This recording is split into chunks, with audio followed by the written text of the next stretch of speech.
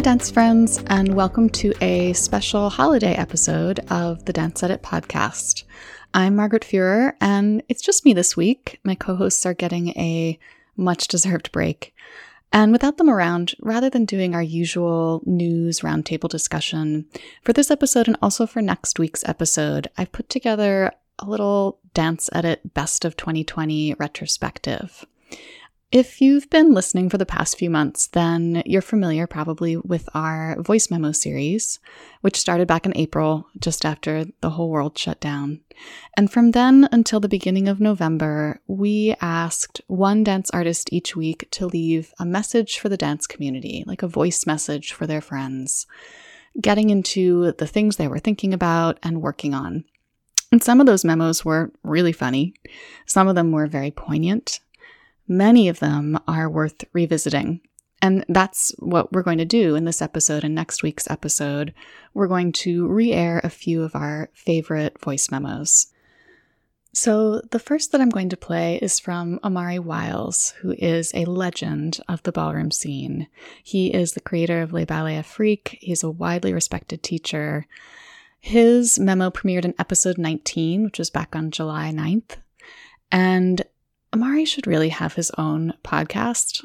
His voice is powerful, and I mean that in every sense of the word. In his memo, he gets into the importance of intersectionality in all of our celebrations of the arts. So here's Omari's message. No shade, no tea. Hey, Dance Edit listeners. My name is Omari Wiles. I am one of the legendary children of the NYC ballroom scene, and now the founding father of the International Royal House of Nina Orici. I am also the director of Les Ballets Afrique, a company that strives off of the diversity and identity that we show within our movement. As a Black, gay, man, father, teacher, it is important for me to connect with my community on a more nurturing level. There's not many fathers in our scene, parents in our scene, who care for our scene. People of color within the LGBT community have struggled with acceptance, tolerance, respect, and the lack of opportunities. We are not seeing genuine allies speaking up for this community, specifically gay and transgender Black bodies. Over the years, trans and cisgender men and women who identify as anything other than heterosexual have been frequently portrayed as a joke, a stereotype, or another burial on TV, a murder. Instead of who we are truly and what we have successfully accomplished. As a gay Black artist, the ignorance from heterosexual men and women should not be overlooked and made into a norm. We are not a joke. Our lives do matter. Our stories are told by those who look from the outside in. I believe with systematic racism comes ignorance. Systematic ignorance has been taught and passed down from generation to generation. As many bad traits that we have seen over the years. We are judged, casted out, threatened, beaten, and killed for the stereotypes placed on the LGBT community. Some may say, we deserve this. Some judge us just because of our sexuality and think it's okay and make it okay for others to do the same. This has come in many faces. People of color, we have faced this, the same judgment, the same casting out, the same beatings, threats, the same killings. We shouldn't be seeing it and receiving it from our own. We need to change the narrative, make a new norm, get people to see and understand our lifestyle, who we are. We are measured by our skin tone and still separated by our body parts. What is it about the letter G that gets the girls riled up? What is it about the letter T that is so hard to swallow? It is not hard for people of color who identify as LGBTQ to walk hand in hand with our Black heterosexual counterparts. Why? Because Black lives matter. As a Black gay artist, it is important that my work shows Black culture and hold it to a higher standard than what the film, dance, music, and theater industries have consistently made us out to look like. We are not for just your entertainment. We are not just a joke, a kiki. The art that I am creating with Les Ballets Afriques is going to help express true stories, feelings, emotions, and provide meaning to so many who misunderstand us, who have been trained, who have been nurtured to see us as the enemy. When we stand in the same skin and we're riding the same ride. Next, we have a memo from another prominent member of the underground dance scene, Efrat Asheri. And Efrat is a breaker, a choreographer, the artistic director of Efrat Asheri Dance, and one of the most formidable thinkers in the dance world. This memo premiered back in episode 15, which was on June 11th.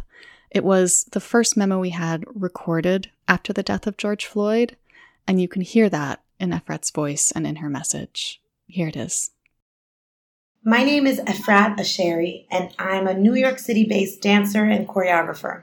Thank you for having me here today on Dance Edit. Like many all over this nation, I find myself hoarse from raising my voice in support of the Black community that has shaped my life in art.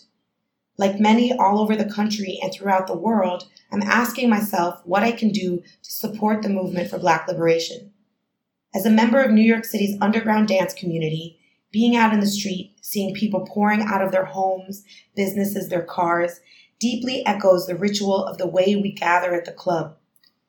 The protests, a visual manifestation of the momentum that is growing and the push for real transformative change. White folks like myself stand in support to help gird and guard the message. But still, we have to question, what can we do to instantiate the systemic changes needed to end white supremacy and racial injustice in this country? I am swept up in the enormity of it all, and then I pause. Where the hell was I before this moment? My work is rooted in Black vernacular dance, and I was fortunate enough to be in New York during hip-hop's golden era and eventually welcomed into breaking and soon after into New York City's underground dance community, where I was introduced to a multitude of culturally reflective styles like house, whacking, and vogue. But really what I was guided into, and I quote house dance pioneer E.J. Wilson, was, quote, freedom dancing, end quote. The manifestation of movement that only the freedom of your mind, body, and soul can create. Vernacular dancer and scholar Latasha Barnes describes it as, quote, how freedom would dance if given the chance, end quote. It's not arbitrary that it was through these styles, reflective of the resilience, fortitude, pain, and joy of Black and Black LGBTQ communities' lived experiences, that I fully discovered dance's power to express, communicate, narrate, and transmute seemingly unsayable thoughts and feelings. Everyone in EAD is from the underground community and from all different backgrounds with embodied connections to Senegal, Nigeria, France, China, Israel, Brazil, and of course various parts of the U.S., a microcosm of New York City and the club community. We tour, teach, and educate about our community's roots and history, its legacy of pioneers and sages who have poured into us and continue to share with us their invaluable lived and embodied experiences. But is this enough to truly be reciprocal? It is not a coincidence that the ethos of the club, where the collective consciousness celebrates each unique individual, is where I gained the confidence to be an artist, to create work, and to speak up. The inclusivity and tolerance espoused in Chuck Roberts' booming house anthem, quote, "You may be black, you may be white, you may be Jew or Gentile. It doesn't make a difference in our house," end quote. But my question is now, have I really been speaking up? Have I really been taking care of our house? The underground dance community has been my dance family for almost 2 decades. There have been countless hours of dancing, laughing, conversing, and bread breaking. But I've also witnessed repeated inequities as well as injustices in policing, healthcare, racial profiling, and erasure. As an artist and friend, I always believed my purpose to have been aligned with the values of the Black community and towards uplifting Black voices to tell their own stories. But where was my concrete activism? And where were my actionable steps outside of the art world, outside of the club? I'm questioning if art making as a white woman is enough. The paradox of being absolutely committed to the fight for Black liberation and simultaneously benefiting from the system that was created to continuously oppress the Black community. Here is my privilege live and direct. Here is my complacency unmasked. The truth is that even for all of us white artists who have been doing the work and will continue to do the work in multiple ways, visibly, invisibly, interpersonally, institutionally, civically, and artistically, until our Black brothers and sisters can exist fully in their freedom, in the underground and above ground, in club lights and in the sunlight, in cities and in the countryside, worldwide, our work will never be done. We're going to take a short break. When we come back, we'll have our epic joint voice memo from Stella Abrera and Sasha Radetsky, so stay tuned. If you love the Dance Edit podcast, we have a feeling you'll love the Conversations on Dance podcast too. Started in 2016 by former Miami City Ballet dancers Rebecca King-Ferraro and Michael Sean Breeden, it brings you closer to the dancers and artists you love. Each week, Rebecca and Michael sit down with a new guest to learn about their careers and experiences within the art form, with episodes that interest students, professionals, and enthusiasts alike. The Conversations on Dance podcast is back now with all new interviews, and its more than 200 past episodes include interviews with Isabella Boylston, Alistair Macaulay, Justin Peck, and Jennifer Garner, to name just a few. Listen to Conversations on Dance wherever you get your podcasts or on conversationsondancepod.com and connect with them on social media at Conversations on Dance. Okay, welcome back. Our last memo today is from one of the ballet world's most recognizable couples. That's ballerina Stella Abrera, a star of American Ballet Theater, who's now also artistic director of Cotsband Cultural Park in upstate New York, and Sasha Radetsky, former ABT soloist and now director of the ABT Studio Company. When we first started this series, we proposed to each artist that they leave about a 5-minute memo, and Stella and Sasha sent, I think it was a total of 35 minutes, every one of them compelling. And we ultimately whittled it down to a 13-minute memo, which first aired in episode 13 on May 28th. It features the dramatic story of their entry into lockdown, and then some characteristically thoughtful reflections on the state of the dance world and the larger world. So here it is. Hi there, Dance Edit listeners. This is Stella Abrera. And Sasha Radetsky. And we are greeting you all from upstate New York, where Sasha and I have been sheltering in place since March 14th. So picture it. I'm in St. Petersburg, Russia. It's the middle of the night. I had just completed 2 weeks of work at the Mariinsky, where I had the immense honor of setting 7 sonatas of Ratmansky Ballet on the gorgeous Mariinsky company. I notice my phone is ringing. It wakes me up in the middle of the night, 4 a.m., and I realized there were like 10 missed calls from Sasha. Because... So that afternoon, I got a tip from one of my dancers, ABT Studio Company dancers, whose father works with the airline industry. And she messaged me and she said, look, I know that Stella is in Russia and Trump is going to lock down flights coming in. He's going to ban flights coming in from Europe tonight. So I freaked out and I thought, okay, we got to get Stella home before she gets stuck over there. And so it was very Mission Impossible. Like, Sasha was awesome, got me another plane ticket home. I had 6 hours later. 6 hours later. Anyway, so long story short, I'm able to get back home to New York City. Very romantic, and my knight in shining armor. Very selfish. Slash, I wanted her slash back. travel agent got me back home. When did the pandemic first start to really hit home? I think it was then when all those travel bans started coming down and we realized that we were going to have to start sheltering in place. As we knew it was going to end abruptly. Mm-hmm. And our tours started being canceled. The domino effect began shortly thereafter. But we rallied, we regrouped. As dancers do, everyone just got creative and resourceful. Yeah, and pretty quickly the company mobilized to start offering classes through Zoom as well. Cynthia, Harvey, and I started offering classes to the upper level, well, all of JKO and Studio Company with our staff. So I have to say it's been quite moving to see these dancers in their living rooms or in their bedrooms or in their kitchens or on a little patio somewhere, continuing to work hard and pursue their dreams and just make it work. I mean, they're undaunted and they keep plugging away, and they're not going to let these circumstances keep them from doing what they love to do. And we talk about how do we reconcile sort of the disparity of risk between frontline workers and those of us who are at home safe. And we've just settled on continuing to try to create art and not take these moments of safety for granted, not be idle, but to be grateful for each moment and to use each moment to better ourselves as artists and humans and try to help one another. Wow. I really digressed.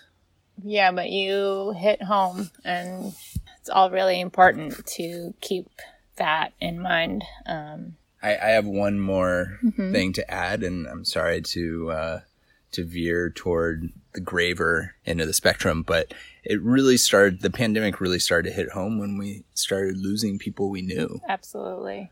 One of the JKO teachers' husband passed away. He was an emergency room doctor, and her spirit has certainly been inspiring to all of us.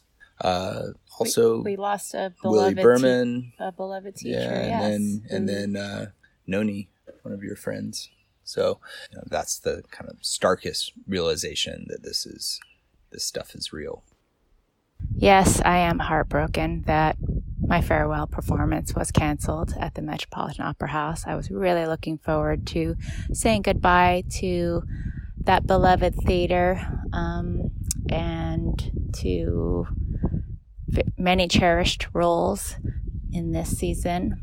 My heart also does go out to many of my friends and coworkers who were slated to have big debuts this season. It was going to be a big season for so many. I will say that I am incredibly grateful to look back on my career at ABT and to know that I have 24 years of memories of being on so many of the world's stages, of dancing so many incredible works of art with fantastic dancers. So that is what I will celebrate. So as well as retiring from ABT, I'm transitioning into the position of artistic director at Katzbahn Cultural Park for Dance. It's right on the Hudson River with enormous cathedral-like dance studios and just wonderful opportunity for dance residencies. Although we were disappointed that Mark Morris, ABT Studio Company, Martha Nichols, and Alejandro Cerruto, among many others, couldn't come on site to perform or have their residencies, we were able to have a digital dance residency, which is a way for us to share the work of these wonderful groups and artists with a broader reach that social media can help us attain. So not only did we pivot from our on-site performances and residencies, but we also revamped our on-site ballet intensive program. So now that will be offered online. It invigorates me as a teacher and as a dancer and as a dance lover to see the next generation be so hardcore and so inspiring at such a young age. So that's been the silver lining for me. I think it's going to just feel incredible to get back in a studio and do a Gran Allegro sequence across the floor, or go on stage and do a manège and have that space and freedom just to be among kindred spirits doing what you love to do. I think is it's going to be really powerful and meaningful. And as a viewer, to be in an audience, I mean, we're going to have new appreciation for those community endeavors. I don't think anyone's ever going to complain about an uncomfortable seat in the audience or a slippery floor or bright lights ever again. We're just going to be so grateful to be doing what we love to do. For what it's worth, I'll read you something I wrote to my studio company dancers when we all scattered into quarantine. Mind. This is where we can now make real progress as artists, intellectuals, seekers of experience and wisdom. Now we have the time to read everything. Now we can listen to and appreciate all the music. Please research ABT, its repertoire, choreographers, dancers, designers, leaders. Research other dance companies, ballet and otherwise. Watch all the good ballet videos on YouTube. Watch the Oscar-winning movies from the last few decades. Volunteer virtually. Pen someone special a poem. Sketch a portrait of your grumpy family cat or the pigeon on your windowsill. Move, create, dream. Take a beginner tap class on YouTube. Look up Einstein's theories of relativity and Hawking's findings on black holes and let your mind blow apart. Then gaze up into the night sky as if for the first time. Take a crack at playing an instrument if you can access one. Memorize a poem or monologue. Decide which ballets, books, or paintings move you and consider why. Discover what it is about your favorite dancer, beyond the obvious, that's so mesmerizing. Build your artistic palette. Expand your range of reference. Get worked up about something of meaning and beauty. Stoke your curiosity for art and life. From our home to yours, sending love to all in the dance world. Thanks for having us. That's a hard act to follow. Thanks, everyone, for joining us for this holiday special. We'll be back next week with more of our favorite voice memos of 2020. And in the meantime, keep learning, keep advocating, and keep dancing. Happy holidays, y'all.